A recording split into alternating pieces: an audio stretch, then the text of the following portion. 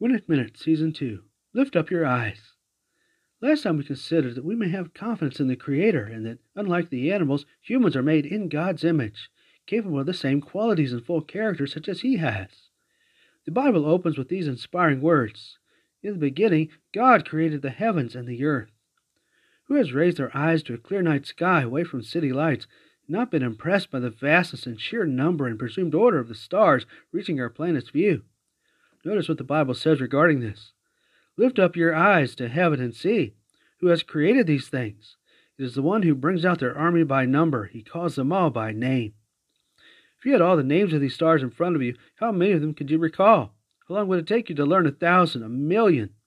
As God created them, He reasonably named them over eons of time and has the capacity to remain familiar with each one. Can we not be deeply impressed and inspired as we contemplate and ponder God's great power? Romans 4:302.